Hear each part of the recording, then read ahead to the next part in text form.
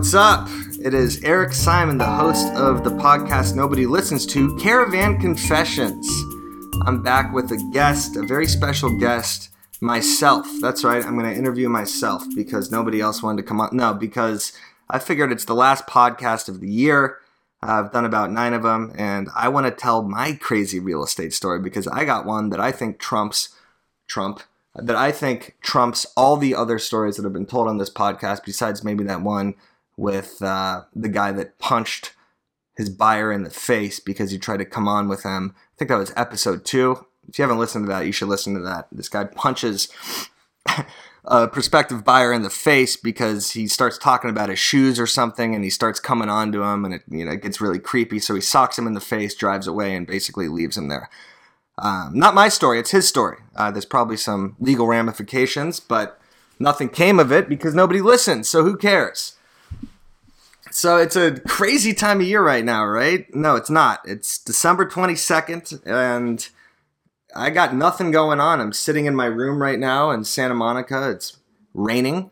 It's freezing. It's 64 degrees. I know it's like negative 50 on the East Coast, but 64 degrees is pretty cold for me from Arizona. I'm sitting here with my beanie on.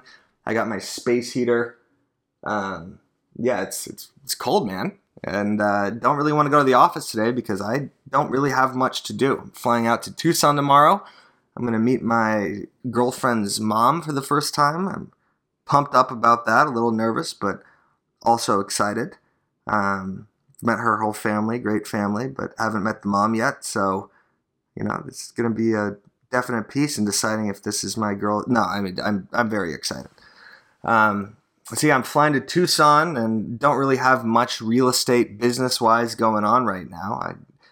Pretty much all my buyers and leads have either gone dark, stopped responding, or just told me to fuck off until the new year, which is a common trend in real estate right now. It's, the offices are kind of empty. It's more casual. People are strolling in late. The staff doesn't really care anymore. It's just kind of like, it's a fun time to not be doing anything and not feel guilty about it, because at least I could just make the excuse to myself that, hey, you know what? It's the end of December. Nobody's doing anything right now. And I know there's that, that group of people that's going to be so annoying that comments on the Instagram post. And they're like, well, I'm working my ass off right now. I just closed 2 houses and put 2 more in escrow. It's like, all right, you don't have to tell everybody that. Who cares? You're doing business right now. Good for you. I did a post yesterday that was just my buyers be like, and it was just a picture of nothing. It was a picture of dark, insinuating that my buyers have gone dark on me. And then I got like 10 comments saying like how this is the busiest time of the year for that particular agent. And it's just like, shut the fuck up. We don't need to hear it. We don't need your Gary Vaynerchuk-esque speech about how hard you're working and how you don't take any breaks ever. That guy's nuts. That guy's awesome. He's nuts and awesome. If you don't follow him, you should. Watch his YouTube videos. He'll get you fired up. It's this serial entrepreneur.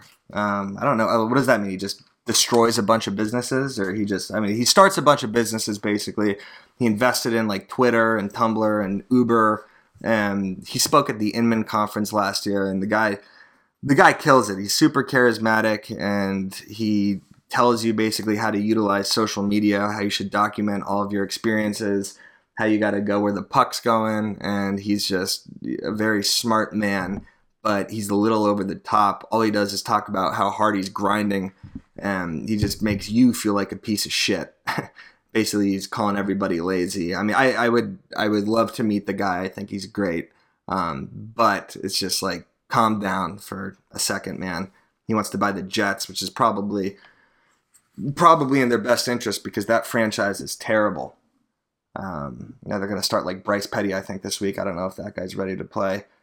Not a big NFL fan. Grew up in Arizona, so the Cardinals sucked my entire life. I followed them when they went to the Super Bowl in 2009, went to those games. That was fun with Kurt Warner, but my sister's ex-fiance was a huge Cardinals fan, and that basically made me hate them for the rest of my life. You know how you have like someone that you don't like or a friend that roots for a team, and that basically ruins that franchise for the rest of your life. Well, that's how it is for me with the Cardinals. So I don't really have an NFL team.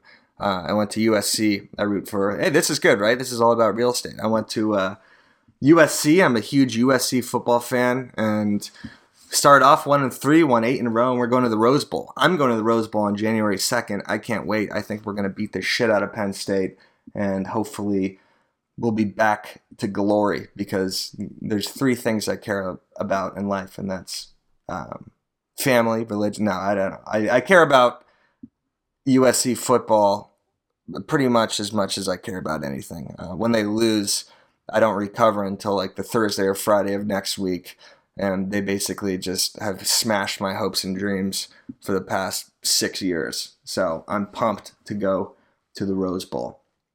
One more comment about sports: that Grayson Allen guy on Duke is such a piece of shit. Like, if you want to hate Duke anymore, watch the clips of this guy. This is his 3rd tripping incident since February, and Coach K finally suspended him for an indefinite amount of time. But the guy was like wailing on the bench, and he was crying in a post-game interview. Like, the guy's got some serious problems. He's a hell of a player, but he's just that classic like white Duke villain. You know, he's like the Christian Laettner, the JJ Redick. He's just like, I mean, the guy is out of his mind. He comes back to the bench after purposely tripping some guy on some college I've never heard of. And then he's just wailing on the seat, and he's crying, and he's throwing his towel. And in the post-game interview, the guy won't even look at the camera, and he's just crying. It's like, grow the fuck up, dude. What are you doing? So yeah, that's the sports update for the week. Maybe I'll start doing that in the podcast. Maybe I'll start doing just me. I kind of like doing this. Half of you have probably turned it off by now because I haven't talked about real estate at all. But I want to tell you my crazy story about what happened to me and my former partner a couple years ago. We were the showing agents on this listing in the Palisades for a house that was about $4 million. It was a short sale, and the seller was completely off his rocker. And we basically sit these open houses, and the guy has the thing overpriced off the ass. There's a new construction place across the street that went up for about $5.75 million, I want to say. It's over the hill. It's got incredible views of the valley, and it's new construction, and it's 1,500 square feet bigger. So our seller thinks that because that house went up, that he wants to price his just below that house, even though this one was built in like the 50s or 60s, and the other one was new construction. None of it made sense. And he would just keep saying, he'd be like, well, the other one's got a basement, man. That's where the square footage is going. It's like, dude, you have no idea what you're talking about. If you price it at this, you're going to price yourself out of your own listing. Nobody's going to show up. And that's exactly what happened. So the first 2 or 3 months, no one shows up. We're sitting open houses every Saturday and Sunday. Not every Saturday and Sunday. I don't know why I just said that. Every other Sunday, maybe. And no one's coming, and the people that are coming are saying, why the hell is it priced like this? And it's like, I have nothing to do with it. I'm just a showing agent. You know, I can't wait until 5 o'clock so I could go home. That's actually where I wrote a lot of my material, is sitting that dead open house. So maybe it was actually worth it. So anyway, first off, this house smells like pot the entire time because the guy has some like vaping company that he's starting that is supposed to be the new cure, the new way to get, disease free, is by vaping these chemicals or these new medicines. You're supposed to inhale them, and that's supposed to be like the new wave of how you cure things. God, that came out well. And I don't know. So the guy's got vape pens all over the place, and he's constantly smoking weed. He's got a little chihuahua that keeps nipping at my ass every single time I'm there. And one day we go to his house on a Sunday, and we're walking around. We're cleaning up the place. We're turning on the lights. We're opening the windows. And then I go up to the master bedroom, and there is a shiny 12-gauge silver shotgun laying across this dude's bed. And my heart starts pounding. I'm like, what the hell am I going to do with this? I'm not touching this thing. I've never even touched a gun.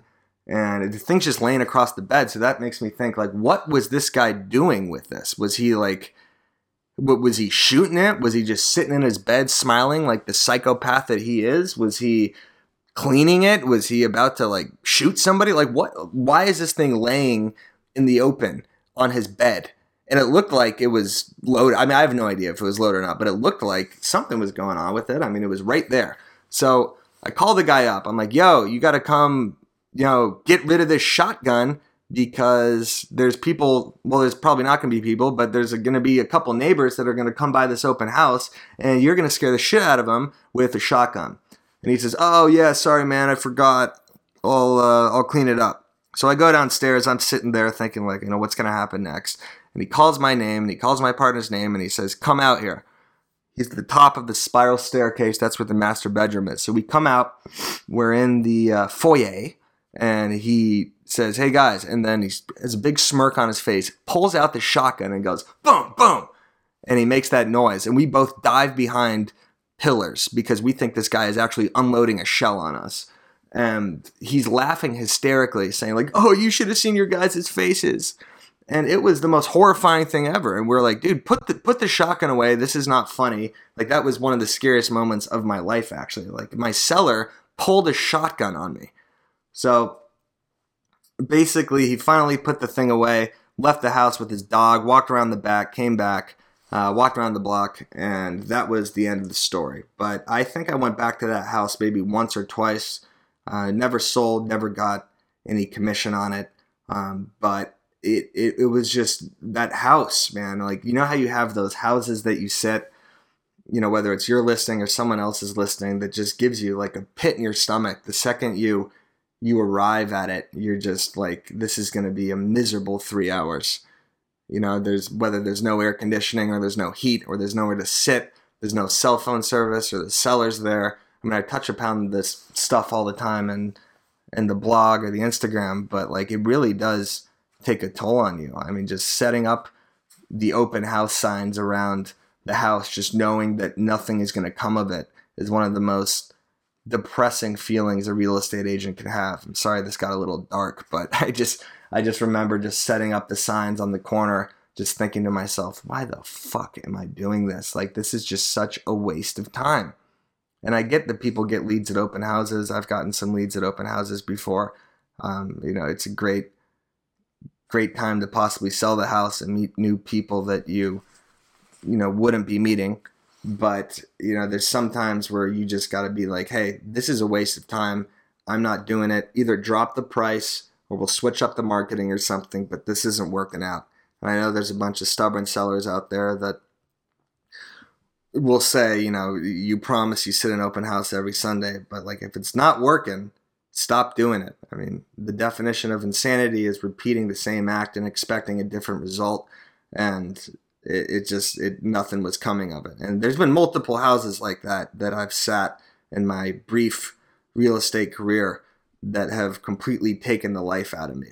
The dead opens are a good time to, I guess, lead generate, call other leads, and bring your computer and actually get stuff done. I know people will say that, but it's tough to put on a face every day and act like you're in a good mood, and you talk to the neighbor and they want to see the kitchen and compare it to theirs and shit on your house, and the seller comes home and expects something. You tell them a bunch of people came by, but you copied a bunch of fake names down on the list and no one actually showed up, and it sucks.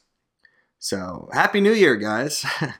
I want to do this podcast more regularly. I think there's something to it. I want to speak candidly with everybody. I want, this to be a raw kind of emotional podcast about what's going on in a real estate agent's head at all times, opposed to the other podcasts that are so much based on new techniques for marketing or, how to get more business or how you should be doing something.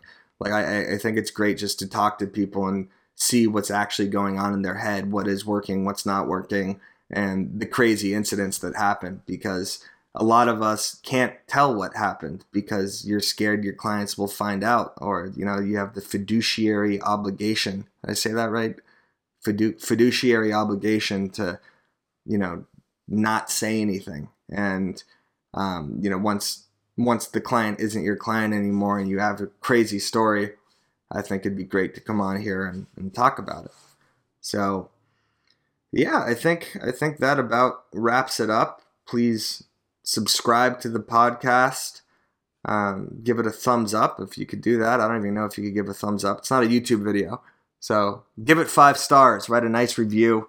If you want to be on the podcast, please email me.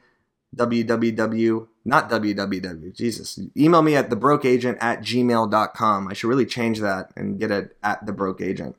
But I just haven't done that. I also haven't changed my cell phone number from Tucson.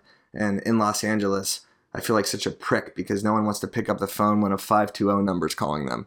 It's been on my to-do list for like the last 4 years now. And I don't know. I think I'm holding on to my 520 number, just, hoping like an ex-girlfriend. No, I'm kidding. Hoping like someone will text me or something. I don't know. God, this really got kind of depressing.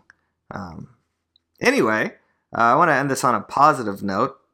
I got a closing on January 4th. Good friend of mine just bought a condo in Brentwood. Really excited about that. It's an awesome place. He's super stoked. And it was really awesome seeing his mom's reaction when she saw it for the first time. They flew down here from Sacramento and she cried. She was so happy. And that was just one of the great emotions that come with the business, and actually seeing how happy someone was to see their son purchase their first home. I mean, it's a big step. It's like getting bat mitzvahed, it's like graduating college, being able to afford your first home or condo, whatever it is, especially out here in Los Angeles, is a tremendous feat. So I'm really happy for my friend, happy for their family, happy for myself, and I'm really excited about that. So we got the final walkthrough when we get back from the holidays, and hopefully things pick up a little bit in the new year. I think they will. I think, around January 15th, after the Inman conference that everybody should go to. It's a great conference. Spoke at it 2 years ago, last summer, 2 summers ago.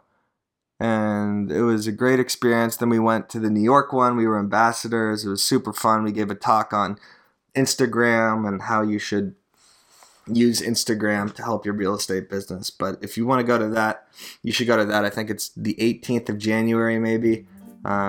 They should be paying me to do this, actually, but but they're not. So yeah,